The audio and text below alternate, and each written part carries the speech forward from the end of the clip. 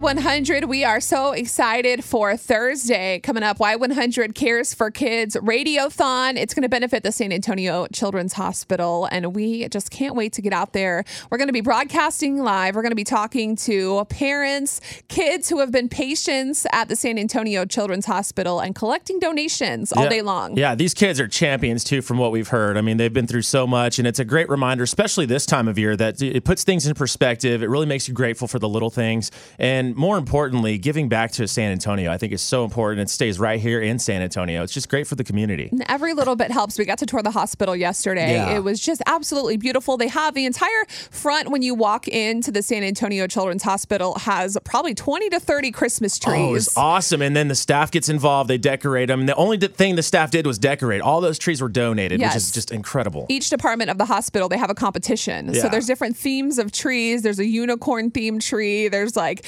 country and tractors. And they just have a big competition to have all these beautiful trees decorated. So when you're going to the Children's Hospital of San Antonio, you're not excited. You're usually there because you, as a parent, you've run out of all options. We talked to them yesterday, and they said fear drives you to the hospital. And when you run out of everything to do as a parent, the Children's Hospital of San Antonio, they are there to step in and give you the best medical advice and the best care that they can. So they're a not-for-profit hospital. That's why we're doing the Radiothon, to help raise money for the hospital so we can keep giving back to the kids of San Antonio, and it all stays right here. Right. And as a parent, I thank God we haven't had anything serious with Evelyn, but I can't imagine the pain and the fear, like you mentioned, that would go through one's mind when you see your kid helpless and you can't do anything about it. But these folks here at the hospital, they were incredible. The spirit and the energy in there is so vibrant. It's amazing. And I definitely love that culinary health education for families. It's for chef, and it's a program that they do to actually teach